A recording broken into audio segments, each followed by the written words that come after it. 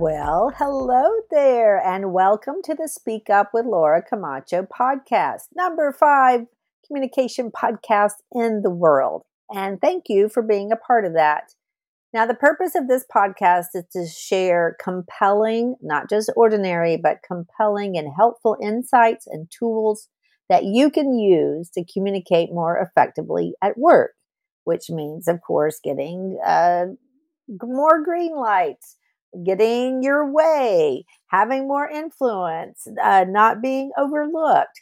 Communication is the number one success skill. You've already seen that. And we're about having conversations that change hearts and minds, because you can Google all the facts where, it's like a post fact situation. You need to be able to use your facts to create stories, to create conversations, to change hearts and minds, to build your culture and leave people feeling heard, understood, and valued. And today's episode is called Slay the Q&A, because this is the number one situation or issue or conundrum that gets people very nervous. That Q&A at the end of a presentation. More than the presentation itself, that Q&A. But first, a word from our sponsor, because today, this episode is sponsored by the newest communication book called The Practical Guide to Effective Communication. It's available on Amazon in paperback and ebook. I wrote it, Laura Camacho, and I'm very proud of it. It has all about the communication skills you need to succeed at work and to get recognized for the value that you already contribute. It's about being supremely competent. You already are that, but how do you take that competence and communicate it with confidence? That's what this book is about. It's introvert friendly, and it has everything you need to get your point across, to bring more value to the table, and to get credit for what you already contribute. The book has great illustrations. It has places for notes. It has a communication style assessment. It has conversation starters. It has so much. I don't want you to sit down and try to read the thing from beginning to end. It's almost like a mini handbook. There's chapters on presentations.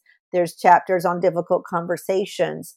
There's chapters on, or a chapter on emotional intelligence. I just took each of the big situations and wrote a chapter about it. There's stories from people, from companies that have great cultures, and how they weave together the communication and the culture.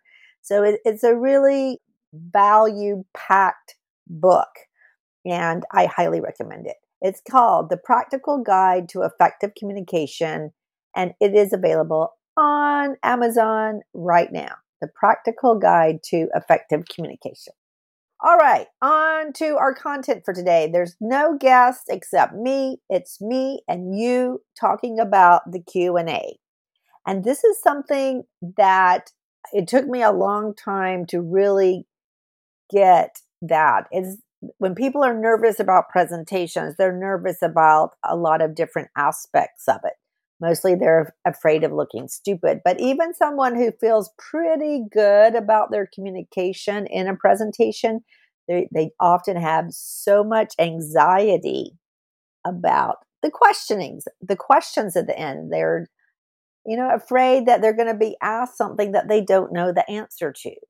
So that's the anxiety that it can really stop them from giving a really good presentation. It can freeze your brain. That's a topic I talk about so much, that when you have that anxiety, your brain is not functioning as well. So you want to come up with tools, that when I have a whole truckload of them, to help you function despite that anxiety. And then the anxiety starts to go away. So the first thing I want you to realize about the Q&A is that it's not a pass-fail. It is not a test. People are not trying to fail you. They're usually not trying to make you look bad. And if somebody is trying to make you look bad, then you don't need to worry about them, because that's a much more serious problem that you probably cannot even solve. So I want you to see that. I want you to just reframe the whole idea of questions as quests. Get it? Quest a search for more information, a search for a better answer, or a search for insight. Like they want more from you. It's not that they're trying to get you, usually, is that they want to continue in a different vein. And sometimes people do want to hijack it. I mean, they want to take your topic and change the conversation to talk about their topic. So that also happens. But most of the time, people want more information. And if they're not asking questions, that is not good. If they're not asking questions, it could be that they're bored or they don't care about what you're talking about. And that is a much worse problem than any Q&A. So you want to encourage people to ask questions. In fact, you might even ask them questions at different points during your presentation. But the first point is that the anxiety is because you're afraid you're going to be asked something that you don't know. It is highly unlikely that they ask you something like, oh, what's the square root of 5,000? Because actually you could do that on your computer or your phone. They're not going to ask you a question that you have no idea about. They might ask you a question you're not fully informed about, but you do know something about it. And sometimes, sometimes though, they could ask you a question about a specific number. This is especially for you finance people, and you may not have that number, but you still would have some information about the direction, whether it's, the importance of that number or why it's important or what direction is that number moving. You probably know something about the question. So that giving partial answers is fine. You're not going to be graded in the first place, but even if you still feel like you're being graded, partial answers are good. People sometimes ask me, can I say, I don't know, but I'll get back to you? Yes, you can say that. But I think, in my experience, after thousands and thousands of conversations with super smarties like yourself, usually the people being asked the question know something, they just don't know the whole thing. And so I want you, let's say that you're being asked, we'll call it the whole enchilada. You can give them a nacho. Let's pretend they're asking for a 4-layer wedding cake. Give them a cupcake. I mean, you can give them something, and that is often enough. If it's not, it's still better to give a partial answer than no answer at all. So I want you to see that the questions are good. It shows people are interested in your topic. They're interested in knowing what you have to say on it. It's an opportunity for you to give people more information or more inspiration or more instruction, right? So questions are good. I want you to just totally change the way you think about it, and don't be happy if they don't ask questions. I want you to encourage people to ask questions. All right, that's the reframing part. See it as a good thing. Partial answers are good, and encourage people to ask you questions. Now I'm going to give you like a process, that 4 steps, all starting with the letter A, and you can write these down, and you just follow that when you're asked a question, and you will look so good. You might even get a promotion. I mean, I've had people using the information from our conversations actually get cash bonuses because they did such a great job in the communication task. So it could happen. All right. So the first step, there's 4 steps. They all start with the letter A. Acknowledge the question. And I know we've heard the trite, oh, what a great question.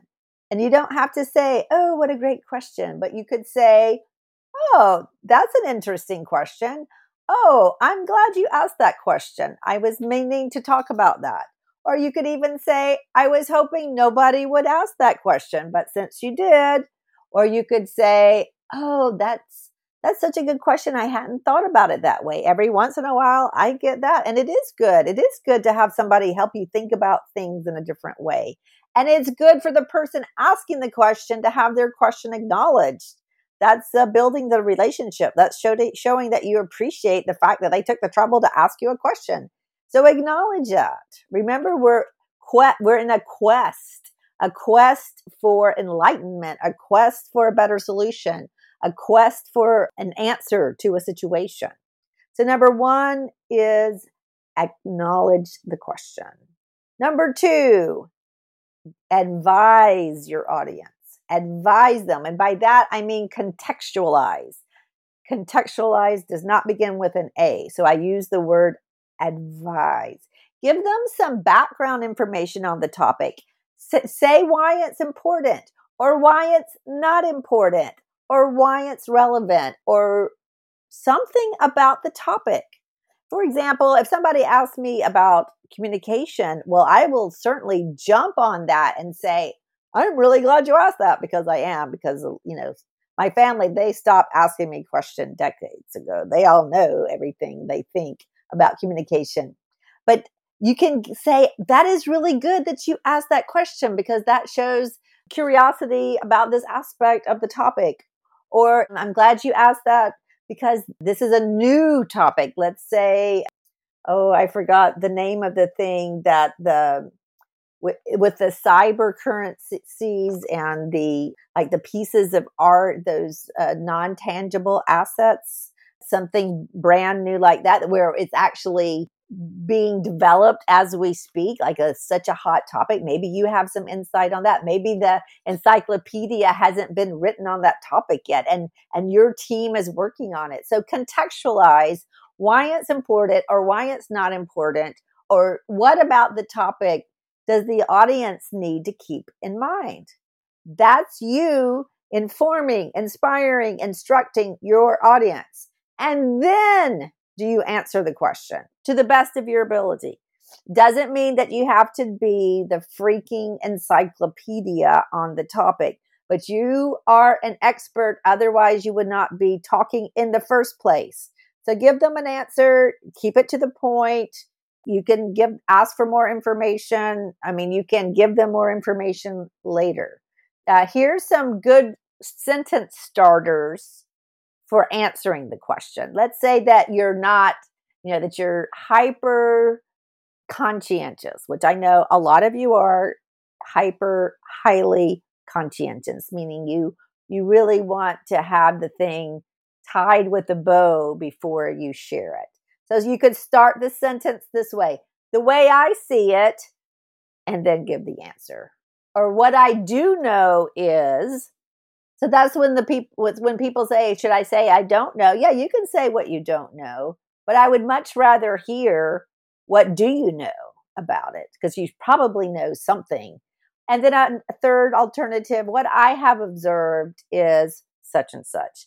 So that's letting people know that this is not, ready for prime time necessarily, but what I'm seeing right now is such and such. Or what I think is going to happen is such and such. So give that answer. And even if it's not provable in a court of law, it is your informed opinion and you are an expert. So answer that question. That's number 3. And by going through this process, by the way, let me sell it a little bit. Your answer is going to be so well received. Think about a diamond, just a loose cut diamond on your desk. Imagine you walk to your desk after listening to this podcast and there's this $1 million diamond and it looks pretty good, right? But then if you put it in a setting, it looks so much better. People can appreciate its value much better when it's in a nice gold or platinum setting than just a loose diamond. So this 4A, quadruple A process I'm giving you is a structure for you to present your answer to the audience so that it has more value, frankly.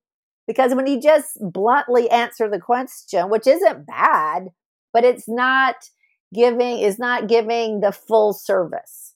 Okay. All right. Finally, number 4, ask. Does that answer your question? Would you like to know more? Would you like for me to set up a follow-up meeting? Would you like, additional information at a later date? You want your presentations to be conversational. You are not Moses coming down from Mount Sinai with this, quarterly business update. That may be the situation, but if you are listening to this, you are a super smart cookie and you are delivering more value than even what you're paid for right now, I would guess. That's most of the people I talk to. They're just about to be promoted to senior director or vice president. So go on and start adding value like that leader. This is what senior leaders are coached to give answers in this way so that they don't have to repeat themselves, so that the answer lands better to begin with. So anyway, 4 A's: acknowledge the question, advise the audience, meaning to contextualize, advise them on the topic. Number 3, answer the question, even if it's a partial answer. And 4, ask questions. You could also ask a question that maybe checks for understanding. That depends on your topic. But when you ask a question back, you're closing the loop. You're showing that you are supremely confident. You are showing that you are the expert. So that is my slay the Q&A. I don't want anybody to be super nervous about the answering questions. I want you to be excited. And I want you to start putting yourself more questions into your presentations, making them more conversational, and you're going to see a huge difference. So that's it for today. This is a mini episode, Slay the Q&A. I love to hear from you, and that's it for now. I will catch you at the next episode. Have a great afternoon or morning. Talk to you later. Bye-bye.